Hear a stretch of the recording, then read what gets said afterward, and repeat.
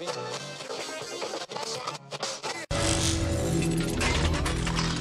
Check Radio.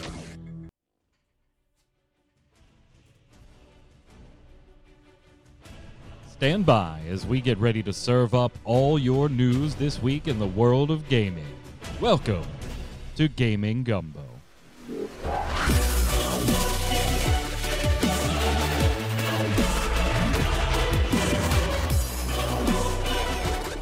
Hello, Internet! It's Saturday, it's 7 p.m. Eastern. That means here on Ready Check Radio, it's time for Gaming Gumbo, your weekly gaming wrap-up show. I'm your host, Mike Byrne, a.k.a. Magic Man, as always. We got chat hanging out with us live, twitch.tv/ReadyCheckRadio. If you'd like to join us sometime, we'd love to have you. Head on over to ReadyCheckRadio.com. You can check out the backlog of every episode of every show we've ever done, including this one, and our Relic Grind and Snowbound and all that fun stuff. And all the socials are in the right-hand corner, so you can follow us and listen to us everywhere. iTunes, YouTube, on the site, wherever you're at, give it a like, a subscribe. Turn on those notifications, thumbs up, leave a comment. Let us know what you think of some of the topics we discussed today. We got a lot of stuff going on, and joining me to do it, Troy Blackburn, the Noob Fridge. What's up, boss? You know, for those who watch us over on MMO Bomb, yes, I am wearing the same clothes I was yesterday. It just is what it is, okay? I hadn't noticed. I'm too worried about the red mark above my lip, and I apologize for that. I'm a caveman, apparently, when it comes to shaving, and took a big chunk of skin out yesterday. So got to deal with it. You know how it is. Also on the line, not wearing the same clothes as yesterday. Well, I mean, I guess I wouldn't know. And not having any shaving wounds. Looking dapper there. It's Yod, resident artist of Ready Check Radio. What's up, boss? I mean, I do have that Asian blood, which means I only need to shave maybe once a month. Ah, gotcha. So there is that, and I don't even have enough hairs to shave. I have the wife pluck it for me. Yeah, I'm gonna have to get me some of that. Have to give me some of that. I get some of that Asian blood. Like I could do a mustache and a goatee. I can't do full beard. Like the sides, Yeah, the chops, they grow in like 6 hairs, and I start looking like a cat. But I can do a mustache and goatee. I can rock like a Troy right now. But Troy, I've seen you where you just let it all go and you get full beard. You're able to do it a lot better than I am. Yeah, the only reason mine's down right now is because I gapped it the other day, so I had to trim it all the way down. At least you didn't take off skin, I guess. Yeah, that's true. Take off skin. Hey, that is important. So there's like obviously the gaming world's kind of a mess right now. It's just kind of a lot of ways. In a lot of ways, right? Like we have all the different lawsuits and things like that going on, and then obviously like layoffs in 2023 were bad, and in 2024 they have just continued to get worse. We are very quickly approaching the number of layoffs we had all last year in 2024 already. Like we are quickly approaching that number. It's not good to see. We're going to talk about one or two a little later, but I didn't want the whole show to be about that stuff, right? I do want to talk about fun stuff in gaming. So I figured let's bring up a controversial topic like emulation. Why not? Yay! Let's do it. Let's do it. Why? Well, if you've been watching the news this past week, Nintendo is actually going after the makers of the Yuzu emulator. Yuzu is an emulation tool that can emulate Switch games. And obviously there's the whole homebrew stuff that you can do on most emulators. And it's not all about piracy, right? We'll talk about this in a second. But Nintendo, very, very aggressively, very litigious company, right? Like YouTube videos get pulled down and you're like, come on, this was like a first look at Zelda, you know. They are notorious for going after people. They've put people in jail. They've collected money on things before. But now they're specifically going after an emulation creator, the maker of Yuzu. Tropic Haze is the company that we're talking about. And this is where it gets a little weird. In the past, right, Nintendo has always gone over somebody that is doing something clearly illegal, right? We've seen lawsuits and headlines of them going after people that were putting up pirated ROMs or putting up illegal copies of things and distributing them, and things that if you went into court, you don't really have a leg to stand on saying I should be allowed to do this and Nintendo should not be able to tell me I can't do this. They've been very careful about going after the emulator creators themselves. Now, they did get Steam to not allow Dolphin to go to the Steam platform, right? And I think that was more Steam backing off saying, we really don't want to be in the middle of a legal question mark on whether emulators are legal or illegal and should be available on Steam. We're just not going to let them on Steam, and fine. Nintendo and Dolphin, you settle it, and then come on back and let us know. Right. So that one didn't get too in the weeds as far as the legal system goes. But this one is directly at Tropic Haze, the makers of the Yuzu emulator, and Nintendo is obviously claiming they're facilitating piracy at a colossal scale. Now, Nintendo's also always had that standpoint that all emulation is piracy / illegal, right? And we have already seen that does not hold up. By the way, when I talk about holding up or legal or not legal, I am, of course, referring to the U.S. If you're in a different country, all bets are off. I don't know the laws in your country. Hell, sometimes I barely know the ones in my own. But while Nintendo may have that viewpoint, in the United States, that's not exactly the case. Creating emulators is not illegal. There are multiple rational, reasonable legal reasons that you would create an emulator. And I've seen in some of the documentation over this, likening it to lockpicks, right? Obviously, somebody with nefarious motives could use lockpicks in a very illegal way. But the tools themselves have legal uses as well, right? So it comes down to the user. So I figured we'd talk about this a little bit. Let's be real here. It's 99% about piracy, and this is from somebody that uses Yuzu. Well, that's exactly Nintendo's standpoint. That's exactly their standpoint, because they can't go into U.S. courts and argue that the act of creating an emulator that can emulate a console that is still available, that is still selling games, which is, of course, something unique compared to previous lawsuits. They can't go in and argue creation of the emulator itself is illegal. They may feel that way, but they can't legally argue that in the United States and expect to win. There's already laws on the books, including being able to make backup copies of your own stuff here in the United States.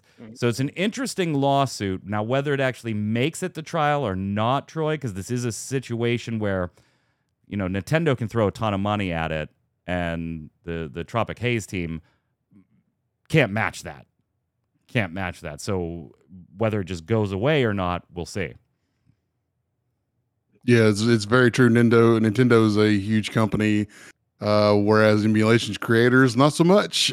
Even the big ones like Yuzu, they're not going to be able to match, Nintendo's law team here. At the end of the day, though, I think Nintendo does have an argument here. I think that, yes, it's not illegal to make the tool. Yes, you have a right to back up your own, your own software, things that you've purchased. But I agree with Tikal in chat that I think a huge, vast majority of emulation is used for piracy. And I think that's where Nintendo's coming from on this, or at least legally, that's where they're going to have to come from on this in order to make a case in court. So you think they have a case here? If they stick to the line of this is, which the line they're advertising right now, that this is facilitating piracy on just a colossal scale. Like, they have to stick to that narrow road and prove that. Yeah. And you think they have a case if they stay in that lane?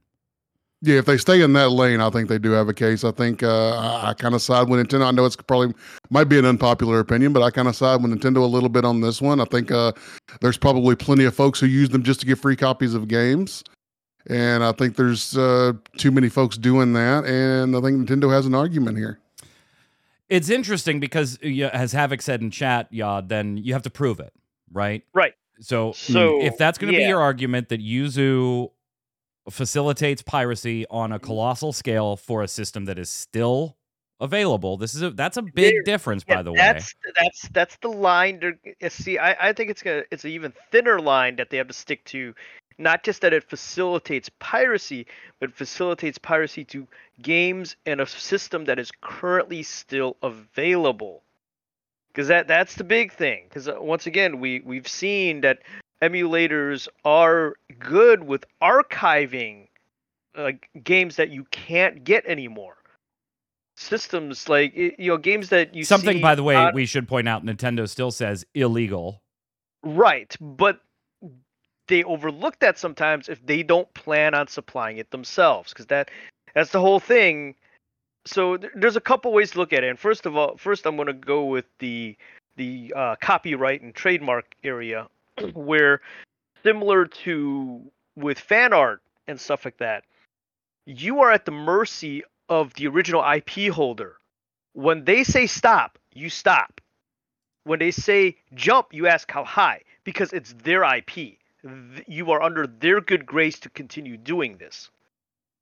So in that case, yeah, it is. I mean, it's not gray. It's not gray area anymore. It's clearly piracy. If they say no, it's clearly piracy.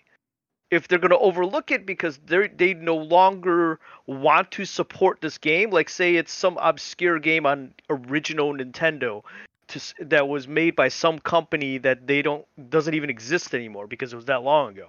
They don't plan on picking it back up. They don't plan on being able to supply it on your Switch, on your streaming network that the I forget what it's called, the Nintendo Shop, where you can just you got the subscription, and you can play old Nintendo games, old Game Boy games. If they don't plan on supplying it there, they'll probably just overlook it if you rip the ROM and supply it to people to play, because they don't plan on doing it. They don't plan on trying to make a buck off of it.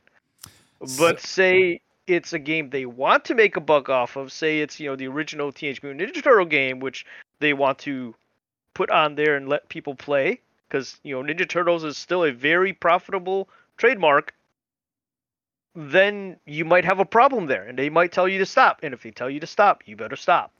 Yeah, Ars Technica did a great article on this one by Kyle Orland. I would highly encourage you to read it if you're interested in this type of stuff at all, because what Kyle did was talk to a lot of the well-known creators of emulators out there, all kinds of different systems, and they were just talking to them about, why does Sony not, come after people the way Nintendo does? Like, why doesn't Sony care? Obviously, they have their PS Classic catalog that they want you to play through the PS Store and everything, but you don't see headlines about Sony going after Troy, the PS2 emulator dude, right? You don't see those same headlines. What are the differences? Why is Nintendo specifically going after Yuzu? And obviously, one of the key points that kept coming up is that you are emulating. There's a big difference in emulating a 30-year-old system versus a current one that's actively making money. There's a big difference between sticking to the old stuff and then the new stuff. But there's also points of view expressed in this article, and I'm sorry I'm not going to source every single person that said what. Definitely read Kyle's article for that. But there are comments in the article saying, as an emulator creator, I feel like Yuzu opened themselves here a little bit. Mm-hmm. Havoc making the point in chat that, like, hey, if the emulator creator isn't telling you where to go get ROMs and stuff like that, it's on me and how I use Yuzu when I download it, whether I'm using it legally or illegally. But one of the filing points in Nintendo's court filing, they're relying heavily on like the get started guides in the Yuzu Discord and other tools, where they do explain how to rip your own carts and things like that. Now, again, this starts to get into a legal gray area, Troy, where established law in the United States says you can make a backup file of your own digital media to use on another device if you want. Nintendo, of course, disagrees. They're arguing in their filing that by buying the game, you're buying a single-use license for a particular system. I don't think that one's going to come up too much in court because they probably don't have much of a ground, but it's one they're going to bring up at least a little bit. And then, one developer said, I think Yuzu definitely crossed some lines when they started explaining how to actually pirate games. Another person said, I've previously experienced how strict most emulator communities, Discord servers, and forums are regarding copyright and piracy. So it was really weird to me that the Yuzu devs wouldn't be like that. And then they also said if Yuzu didn't say anything about how to get decryption keys or show games that have not yet been released being emulated, which obviously requires pirating those games and or obtaining them illegally, it wouldn't have given Nintendo a reason to sue them. I think, emulating games which have a release date of tomorrow is not very optimal for not being sued. You don't say. I love that line. Not very optimal for not being sued. That's a great line. Yeah, the tool exists. Maybe you're not promoting it as that, but in a way, with the Discord and the forums and some of the things that you're putting out there, you kind of are a little bit been promoting piracy and showcasing games that aren't out yet. So I think I agree with the article that they have sort of opened themselves up a little bit to something that maybe didn't exist before, at least here. And that Nintendo, is going to take advantage of every opportunity they get. They are known as a very litigious company. They are known as one that's going to jump on every opportunity to sue. So, whenever you've got to walk a fine line when it comes to Nintendo, and you should know that going in. It's obvious, no secret to the world that Nintendo is just waiting for an opportunity to sue people. Tears of the Kingdom is one that I keep seeing in chat, and it's one we're definitely going to talk about here on this show because it was massively available before it came out. Yeah. It was massively available. And there was also comments in these articles alluding to Yuzu kind of having to feel like they need to be able to get those up and running as quick as possible.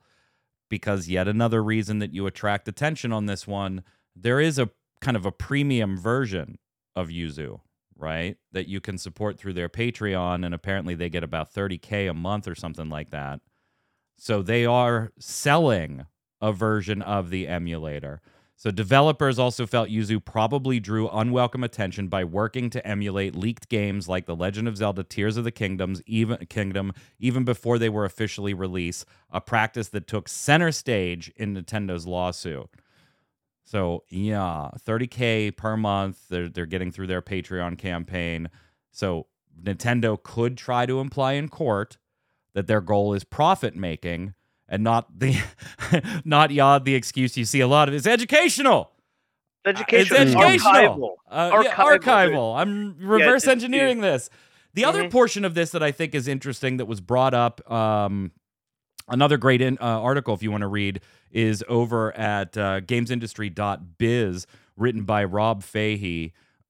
Fantastic article. And he brings up another good point in here in that Nintendo could very easily feel threatened by the Yuzu emulator specifically, because not only does it give access to currently available stuff and sometimes leaked and pirated stuff, but it also can do it better.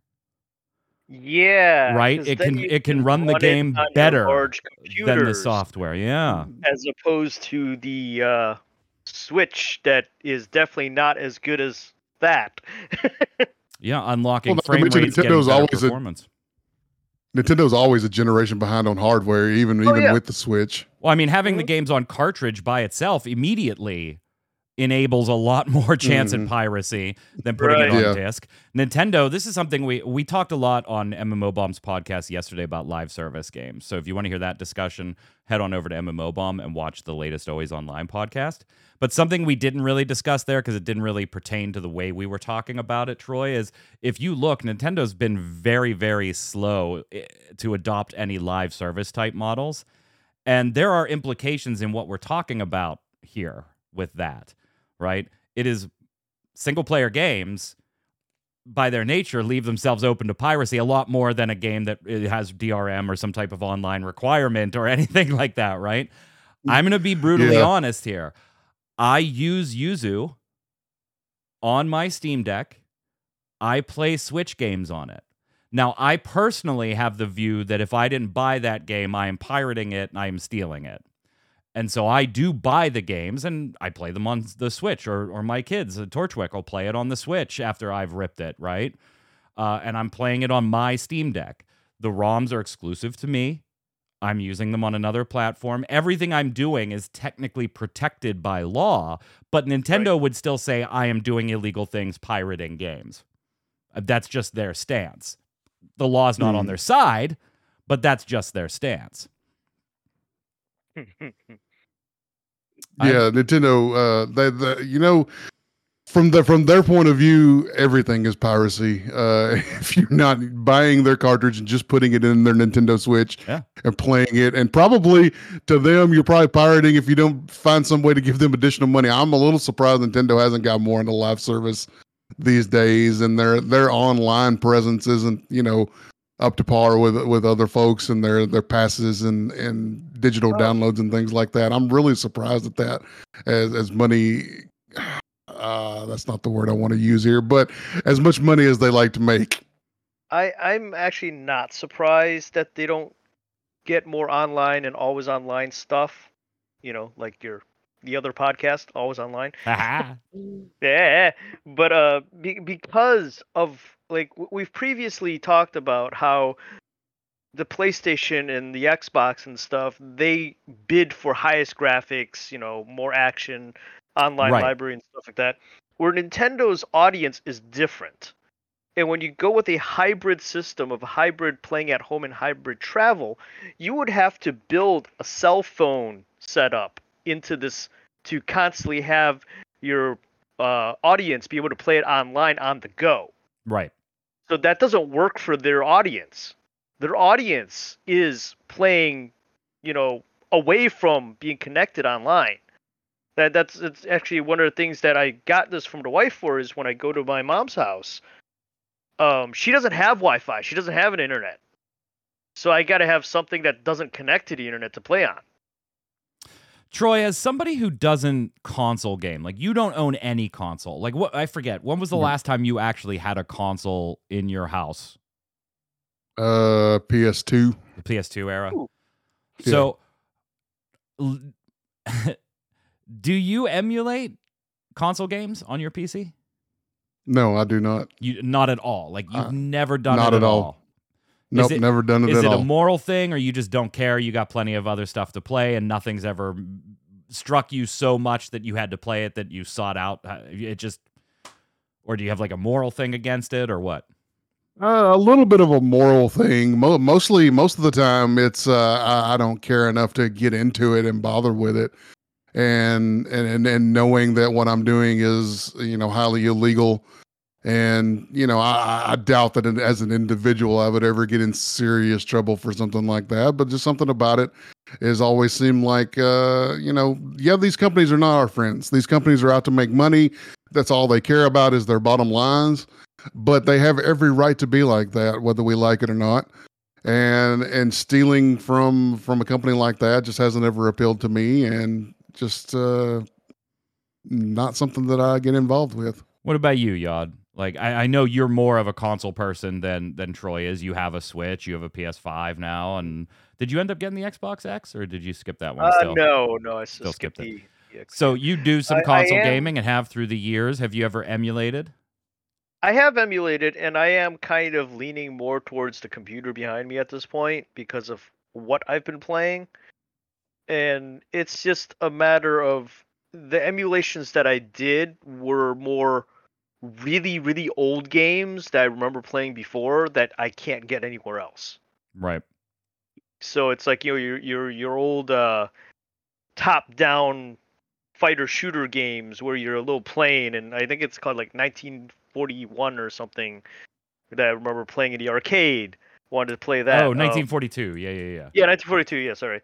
The old original Ninja Turtles game, like I said before. I mean, I do own that game, but it's at my mom's house on the Nintendo. Right. So it's not like I can play it here. I don't want to drag that several states away because I have no reason to. So I just emulated it on the computer, and it's just things like that I remember playing that I wanted to try, kill some time with or whatever. So I download an emulator, Yeah, download the chat. ROM. Feel free to. I mean, if we're all going to jail, you might as well throw in what you're doing, so we can all go to jail together. Right. just let me know in chat what you're doing. Baron Vagabond says, I emulate Commodore 64 and Amiga 500. It's the nostalgia for me. So I kind of have like this. I don't know. Troy's gonna like probably not agree with me here. I kind of have this. If I own it, I have zero problem emulating it. I don't even lose sleep over it at all. That too, right? yep. If I own it, I got zero problem. Yeah, I agree. I paid for it already. Yeah, I've got zero problem. If it's unavailable at all, I have zero problem emulating it.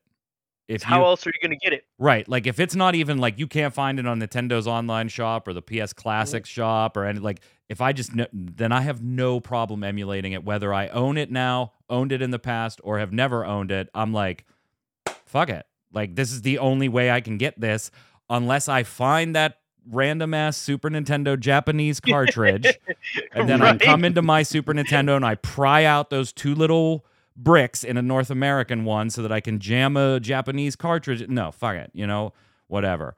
I've emulated some more, like, obviously Switch, which I just talked about emulating. But I've emulated some more recent stuff too. Dolphin, I've seen Dolphin talked about. I've seen Simu talked about in chat. I've used all of those. And generally, I stick to games that I've purchased. I would be lying if I told you I have never played a game that I did not own and could readily buy, but I emulated it. I'd be lying to you if I said I didn't do it. I've done it before. Am I doing it right now, FBI? No. Wink. Wink. Wink. Wink. Wink. But particularly with the Switch, that is one that I do feel like the same way as you, Troy. Like, there's a big difference for like, do I really want to fucking track down that Wii U game? I could. It is available at the exchange store or on eBay for $6. Or I could just fucking emulate it because I'm only going to play it for a few hours just because I want the nostalgia hit, and then I'm not going to play it and I'll delete the file anyway. Right. I've done it before. I've done it. But with the Switch, I feel like the current gen is off limits. Like, to me, like the current gen is off limits. I got to buy the game, support it. Otherwise, they're not going to continue to make the games. Chat chiming in said, Takal says, I emulate every console up to PS3/360. Tazab said, I simply pirated the US versions of older games because the EU versions run 20% slower. Ooh, wow, really? Did not know that. Oh, really? Yeah. I mean, if you watch speed running at all, you'll see a lot of that where they use either the United States like SNES cartridge for certain things or the Japanese cartridge. Particularly for RPGs, they use the Japanese cartridge a lot because of the text scroll being a lot faster in Japanese. Okay. Takal said, I don't own shit. I'm just stealing. So we all go to jail. Baron Vagabond, well, I owned it. Tazeb says OOT EU version runs at 16 FPS or something. It's a fucking slideshow. Dang. I think the first time I ever knew about emulation, it actually wasn't even on a computer. It was on the Dreamcast. Yeah, a buddy of mine at the time had gotten from a buddy of his, right? It was like totally one of those, like, where do you get your weed? From a buddy, from a buddy, from a buddy. He came over with a disc, Bleem. Yeah, this wasn't Bleem, but Bleem came a little later for this topic. He came over with a disc that had every Super Nintendo game on it. Ooh, and we threw it in the Dreamcast, and you could go through the menu and just play whatever SNES game you wanted. And I was like, how is this even possible? Mind blown. I know. I was like, you still have that disc. You still have that disc by chance. No. I mean, speaking of systems that were like ripe for piracy, right? Right. Like there was no protection on those discs.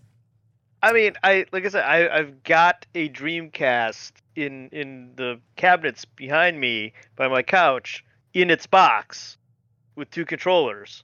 It's in its box. I mean, I've opened it before, I've played it before, but I put it all back in there. Everything's in that perfectly sealed, Dreamcast box, and somewhere in this house, I have a spindle of games that somebody handed me at some convention, Yeah. including a disc on top that's called the boot disc. Yep. Yeah. Yeah, the Dreamcast was, I mean, that was one of the huge flaws in it, is how just, it was so easy to pirate, and there was no disc protection, because they used those GD-ROMs. You know, so you could fucking buy them. Like, like I just go to get some CD-ROMs, some GD-ROMs, and go burn myself some. And every computer in that day had a CD burner. Remember? Like, we all had them. We all had CD burners. Yeah, I love the Dreamcast. It's still like one of my top 3 favorite systems. I'm with you, Takao. Absolutely one of my top 3 systems. But that was like the first time I'd ever seen something emulated, and I don't think I knew that that's what was going on at the time. And then maybe a few years later, when I had a better computer, I'd bought a new house and everything, Havoc had come over, and he was like, hey, let me show you this. And he showed me Nesticle. I don't even... that was like the NES emulator at the time, was Nesticle. And yeah, and he was... So I was like, what is this? He installed it, and we're like, oh my God, this is every Nintendo game. We could get every single one. This is amazing. It's probably illegal, but it's every single one. So here's the final thing I want to say about this, right? And I want to throw a question to both of you, and then we'll move on to some other fun stuff and call it a day. We talked about Nintendo might be having a concern about things being done better, and that could be the impetus, or one of the many impetuses for this particular lawsuit. And I saw somebody, I don't know who it was, mention Napster earlier in the chat. Oh, yeah. If you remember, Napster was obviously under a ton of pressure, a ton of legal pressure. But Napster really didn't disappear because of the legal pressure, right? iTunes and Netflix figured out a better way to do it, a more customer-friendly way to do it. And they leapfrogged Napster's usability, and then the legal pressures kind of hurt there too. Yuzu kind of represents, and not just Yuzu, any emulator that emulates something and does it better always represents that threat to the product, right?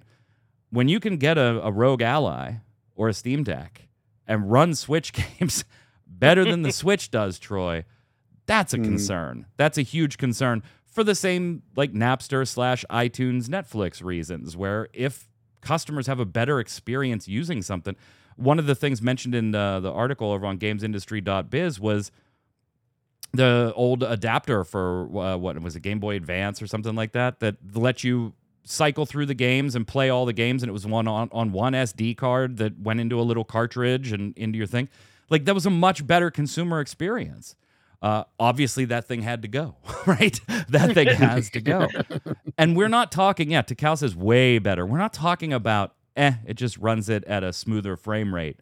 Like, there is nothing that my Steam Deck or my PC can't do with Yuzu that just makes, the R4 cart, thank you, on the DS, that's what it was.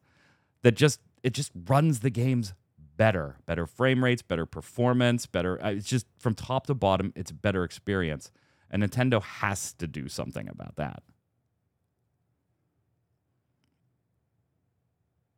I mean, it does, but I don't think this is it.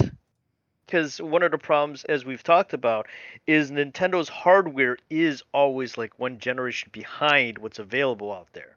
Yeah. So no matter what you do, and it's also a problem with like the current generation of consoles and stuff like that. And one of the reasons why I am kind of leaning more towards playing more stuff on the thing behind me is because I can upgrade that thing. Yeah. I can pop it open, put new parts in, and it'll run better and faster than the PS5 over there. Yeah, and one of the articles, I forget which one, and I've closed them both at this point, but one of the things that they also talked about was, to your point, it's just easier. It's just easier to do it to Nintendo stuff, right? If you think back to your PlayStation 5 and your Xbox, That shit is insanely hard to emulate. We're still having challenges with PS3 and beyond as far as emulation goes on high-end PCs. There are still huge challenges with getting those emulators to function for all games or even a big portion of the games. And even the consoles themselves, right? To drop the ROMs, I am using a jailbroken version 1 Switch. I'm using its own hardware to rip the ROM when I'm using Yuzu. It's right here. It's right here. Mhm. The only thing this does is rip ROMs for me. It's a $200+ Nintendo Switch that I will never play. Ever. Ever. I'm doing it with their own shit. Their own stuff. Could you imagine, like, think back when you modified or you wanted to play, like, imported games or stuff like that on your PlayStations and stuff like that. You needed to know a dude that soldered and wasn't going to break your shit. Right? You had to, like, chip off some piece of plastic. Yeah, cut that was the into SNES. Yeah, the North American SNES was an easy mod. You just had to rip out 2 little squares of plastic. Right. But, like, your PlayStation 1, you had to you had to put the thing in the back, and somebody had to put a mod chip inside it and solder it and stuff. Like, you don't have to do. It's downloading the games for me. It's doing it itself. It is. Yeah, it is a little. Yeah, and I mean, yes, I appreciate Nintendo for wanting to keep their console a little less expensive than their competitors out there. It's nice of them to do, but at a certain point, it makes your personal equipment not as competitive in spec-wise. Well, ironically, this also goes back to another discussion we've had here multiple times, particularly with you, Troy, being not a console player. There would be less of an interest in emulating if they weren't tied to the Switch and only the Switch. If there were a PC port of a Mario game, yeah, I mean, obviously you're still going to have pirates are going to pirate, right? Like, I'm not saying making it available is going to shut that down. But Troy right now is in the type of position that if he really, really, really wanted to play the Super Mario RPG remake, he either buys a Switch or he pirates it. That's it.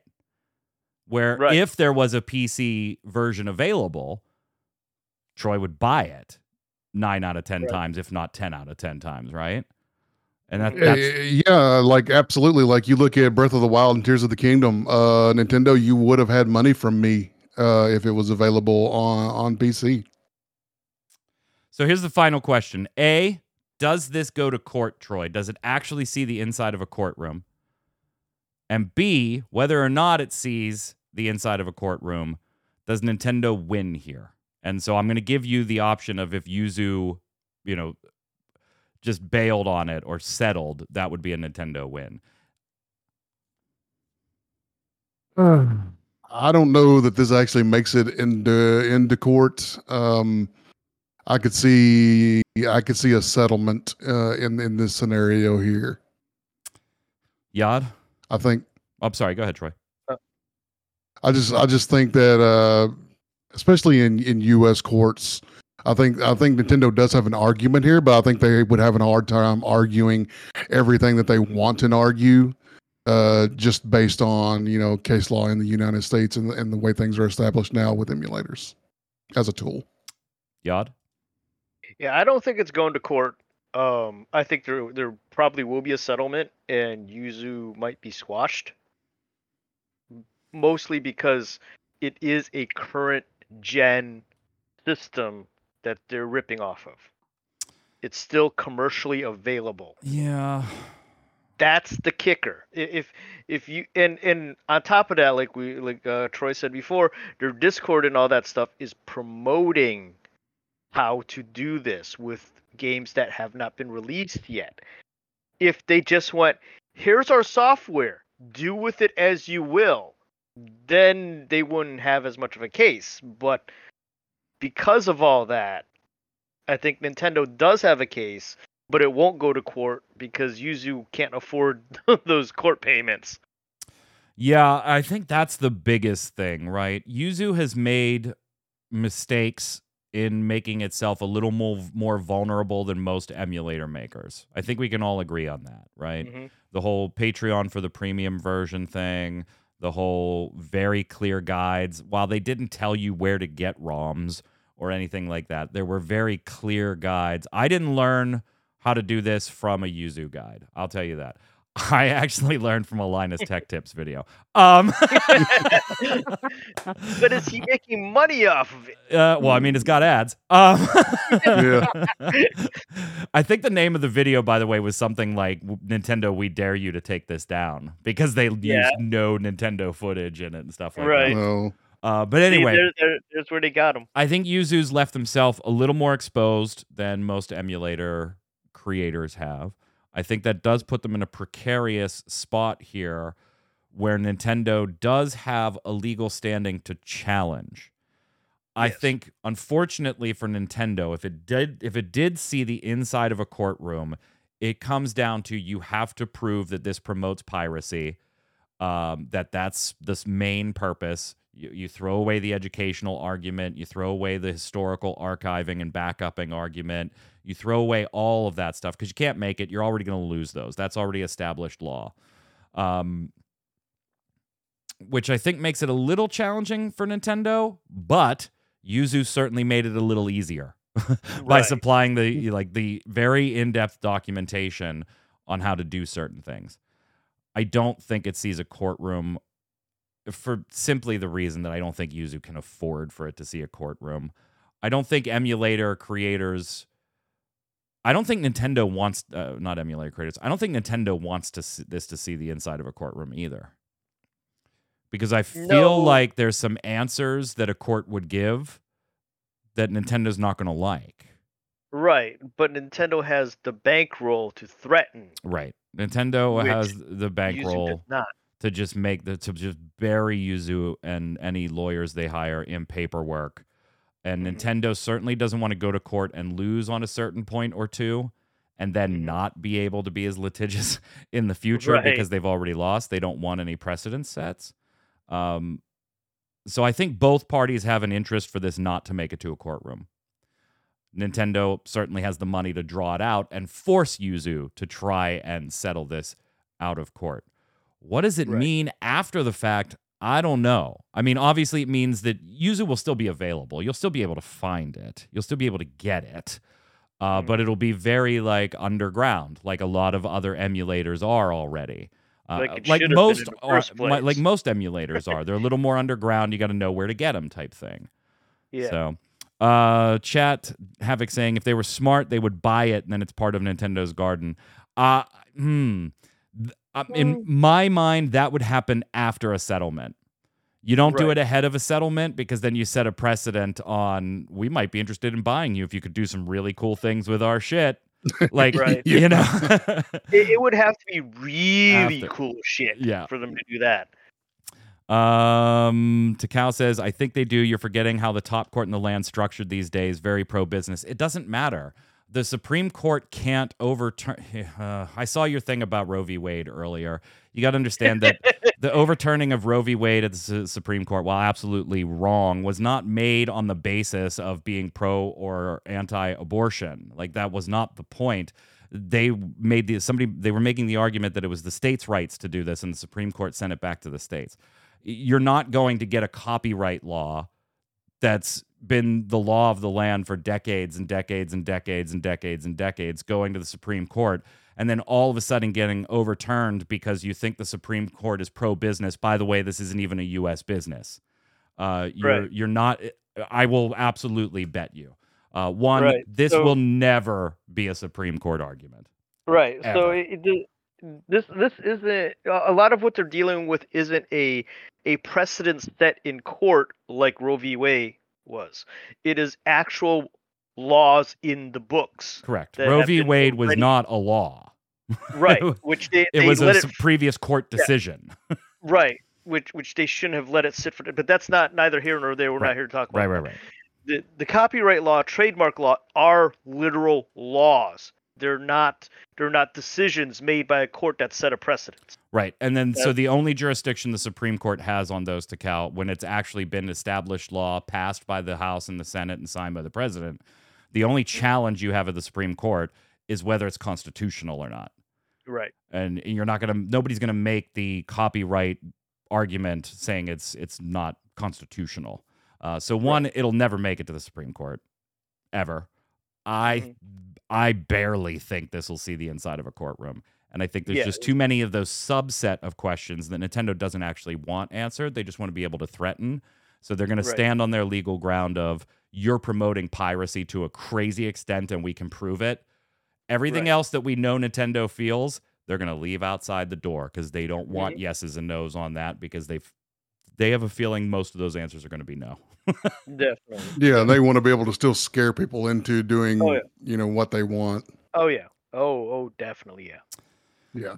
Fun stuff. Let us know how you feel about emulation in the comments below. If you want to leave it under an alias, go ahead and leave it under an alias. As all good emulation and piracy should be. Right. Yuzu user 17549 says hey, so EA obviously had some layoffs. I had mentioned that at the top of the show. I don't really want to get into a lot of those. But I did want to say in one of the statements from Laura Miele, the president of EA Entertainment and Technology, she mentioned a couple different things like mobile, Battlefield, stuff like that. The one I thought that was interesting and I would bring here was the statement on Respawn. Because in that statement, they talk about Star Wars. As we've looked at Respawn's portfolio of the last few months, what's clear is the games our players are most excited about are Jedi and Respawn's rich library of owned brands. Knowing this, we have decided to pivot away from early development on a Star Wars first-person shooter action game to focus our efforts on new projects based on our own brands while providing support for existing games. It's always hard to walk away from a project, and this decision is not a reflection of the team's talent, tenacity, or passion that they have for the game. Giving fans the next installment of the iconic franchises they want is the definition of blockbuster storytelling and the right place to focus. So, Troy, that Star Wars FPS, that's out because apparently we're going to focus on our own brands and give you a little more Jedi games. It makes a lot of sense if you think about it, because first-person shooter games, there's a huge audience for those. Yeah, I'm not going to pretend like there's not an audience for them, but you've seen the success of the Jedi games and how those can do for you, and you've got to pay that licensing fee every time you produce one of these. So why not go with what's been working here lately, and especially with a company like Respawn who's done so well with like the Jedi games, I think. Stick with what they're strong with. It's something we've seen so many companies. Now here we go. I'm going to say this, and then they go live service with the next game. But we've seen so many companies do things that's not their strengths, that it's good to see, at least for the time being, what sounds like a publisher letting a company stick to its strengths. Yeah, not like exactly. EA has the best record with Star Wars anyway. EA. The last shooter they did with EA. I still haven't played the sequel to Jedi, Fallen Order, Jedi Fall stubs the toe on Lego, whatever the hell it's called, I haven't played the sequel yet. But I did enjoy the original. Torchwick and I both liked the original. We were like, you know what? This is Demon Souls enough with a Star Wars skin. Yeah, I'm all for this.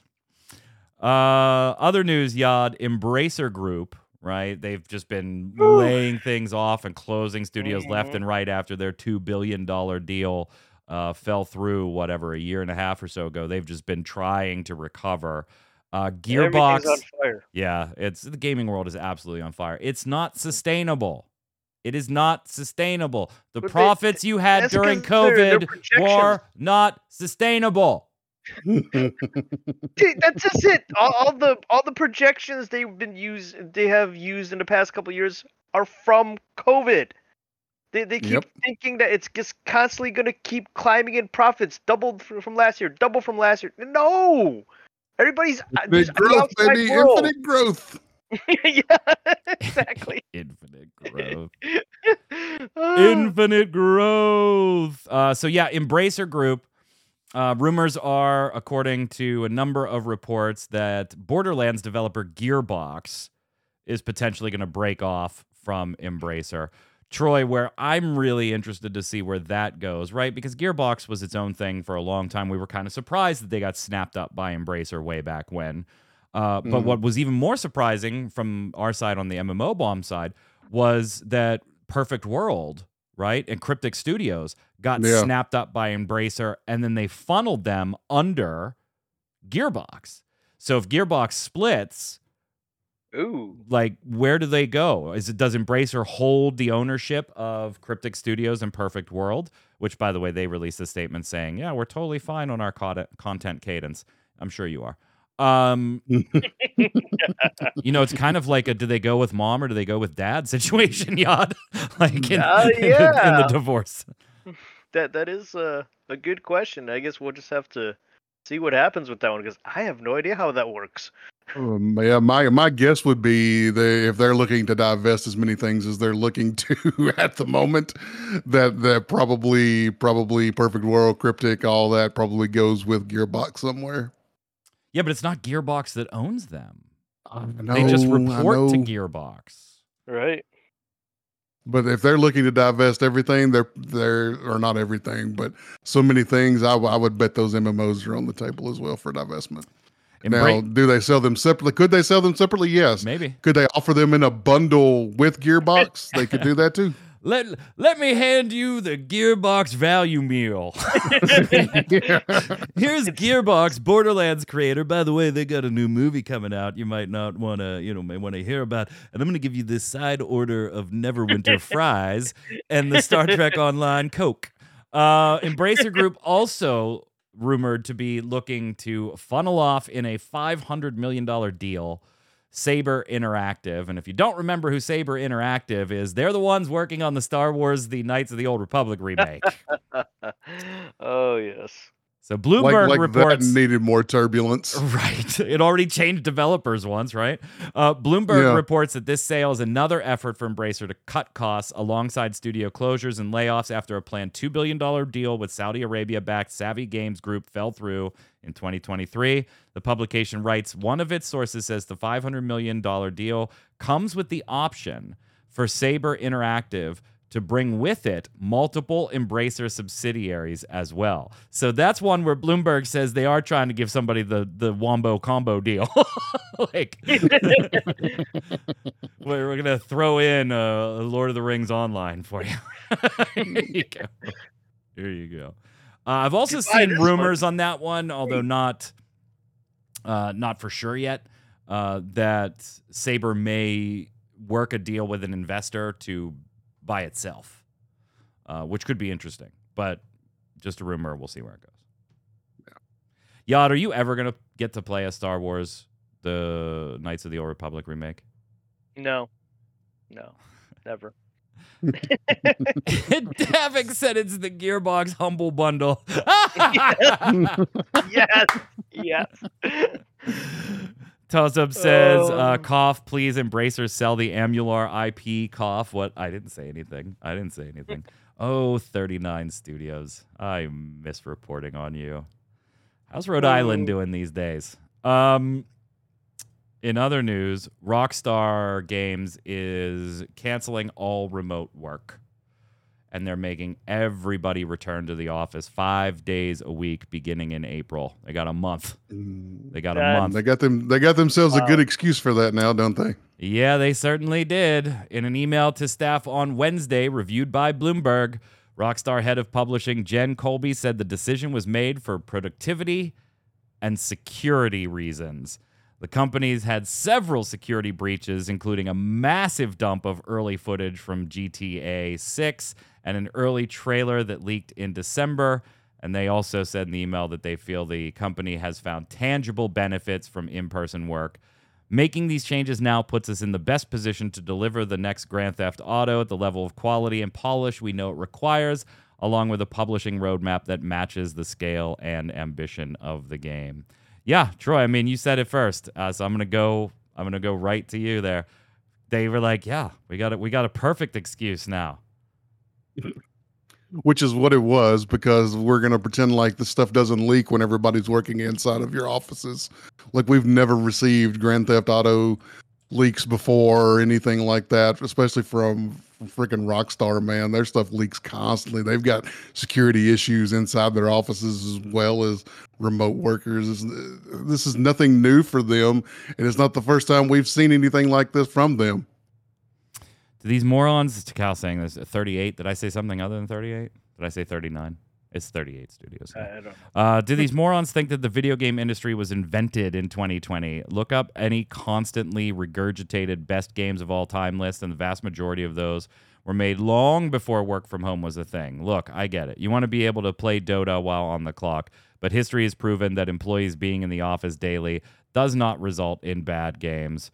Unless we're calling SMB, OOT, Halo 2, Half-Life, FF7, and Mass Effect 2 bad games, y'all can miss me with that BS. I'm not really sure which way you're leaning here, actually. Are you saying that they should be in the office? Because, no, I'm sorry. In this day and age, there's no reason to have 100% of your staff in an audience in an office besides you're paying for a lease. Yeah, you're paying for an office, and your middle managers want someone to breathe down the neck of.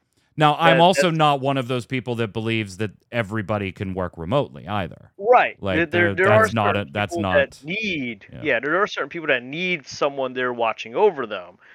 Not saying that everybody can work remotely, but some people do tend to work better remotely when they don't have someone breathing down their neck because they can think clearer. Okay. So you left an A-bomb on the other show against workers talking about being in office means worse games. Yeah, I don't ascribe to that argument either. But I also don't ascribe to the executive's argument that everybody in the office equals a better game. Like, I think both of those arguments are total trash. Both, not trash. I would call them flat out red herrings. They have nothing to do with the quality of a game has nothing to do with whether we were all in the office together or not. Agreed. There's so much work that goes into one of these things, and a lot of it is a person sitting in front of a computer doing their job. And the amount of concentration they need to do that job doesn't necessarily mean they have to be in the office doing it. They could be in a home office, like what I have my command center sitting over here, and concentrating there if no other distractions going on. No manager coming over to you going, so hey, did you put the new cover sheet on the TPS report? Yeah, and a lot of this type of work, and I'm in software development, right? A lot of this type of work is very project date completion type work. Mm-hmm. Like, I have worked from home for this November will be 14 years that I have worked 100% remotely. Prior to that, I had a job where 3 weeks of the month I was traveling to do training at different places, and then 1 week of the month I worked home. So technically that was remote, but fully remote I've been for 14 years now. And software design is very project completion date oriented. Right. It doesn't matter to my employers in most cases if I do it at 2 in the afternoon to 10 in the evening, if I do it from 5 in the evening till 3 in the morning, if I do it from 9 in the morning to 5 in the afternoon. As long as everything's done by July 22nd, and you meet, you have your conference calls in between so you can show off demos and stuff, like they don't care. A lot of game development can be that way. Like, Yod, what you do is a perfect fucking example, right? You would be creating assets, creating art assets. And we need these 10 characters that we've given you full concepts for, designed in 5 different poses by February 20th. Cool. Right. Okay. Right? Like, you sitting in an office doing that is zero difference from doing it at home. If you don't have it by February 20th, your ass is grass, no matter where you were at. That said, there are some other jobs in this industry where it is more appropriate to have them in the office. So a hybrid workforce is the way to go. The problem is, because they weren't set up for hybrid workforces to begin with, the companies all have all this stupid fucking real estate with long-term leases that they want to get their people back in to make sense of having that lease. Anyway. Yeah. Once again, But you would rather lay off people than cut them leases. Well, those have penalties, baby. Well, it's not even laying off people; it's laying off the wrong people, in my opinion. Because I mean, there's so many middle management people that their entire job while people were in the office was to watch over other people. Like they didn't actually do anything; they just watched over a team. Yeah, and I mean, getting rid of a lease is not an option, right? There are penalties and shit that go with that. So I do understand why they're reticent to do so. But when it comes time to renew that lease, that should definitely be something you're thinking about, being a hybrid workforce, not trying to just, re-up it. Well, anyway, but real estate, baby, real estate. Yeah. The problem is, by the way, those companies, particularly like even in my own city, Pittsburgh, the city of Pittsburgh is giving tremendous cuts for businesses to put their offices in downtown Pittsburgh and force their staff to come in. Right. Because downtown Pittsburgh is becoming a bit of a ghost town in certain areas post-COVID because the companies didn't come back. And so there is incentive for companies to get into that space, but then that makes the companies say, hey, you got to come into work. So it's kind of a city economy, businesses. It's a whole deal. The whole thing. Two quickies here. Toys for Bob is splitting off from Activision. They did some work on Crash Bandicoot 4 and the Spyro Reignited trilogy, so they're going to go work on their own thing, and they may even have a partnership with Microsoft still, but they're getting out from under Activision.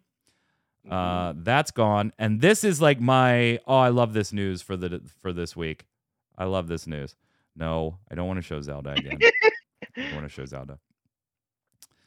But it's Zelda. Control, one of my favorite games in modern times here so far. Control's developer, Remedy, has reclaimed ownership of the IP from 505 Games. Oh, yeah, you posted about that. Remedy, who most recently released Alan Wake 2, acquired full rights for the series for the sum of €17 million. This includes rights to not only the original game, but also the in-development sequel and multiplayer spin-off. I'm very happy, very happy. 505's having its own, troubles and layoffs and finance stuff right now, so they were probably very, very eager to go ahead and pick up, €17 million or pounds or whatever. Let me just get them 17 million euros, please. I do hope this goes well for the company. I do too, and that it is a good boon. But as I said in chat, it gives me so many vibes of when Bungie went independent and it was like, we're finally away from Activision, and then we find out management was the issue all along. So, by the way, they're not sure whether they're going to self-publish or seek out another publishing partner for these future games yet, so that'll still be determined later. But they have full control of those IPs now. Let's head over and do Games of the Week.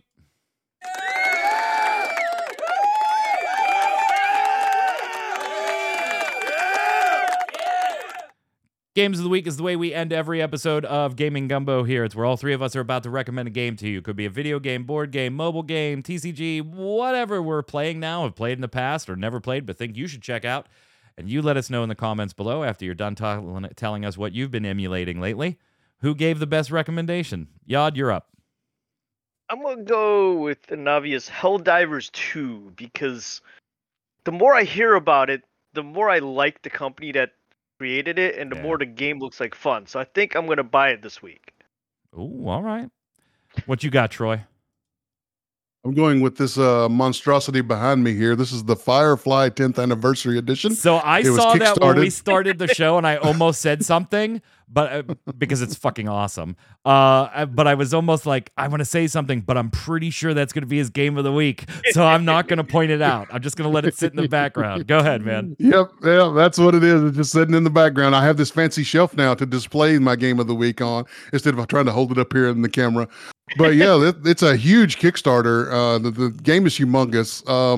If you can't pick up the 10th Anniversary Edition, I understand, because it's rather expensive, but it does come with all the expansions and everything that ever came with the game. But you can still get the base game of the Firefly board game. And it's a pick up and deliver game where you're flying across the verse in your little Firefly ships.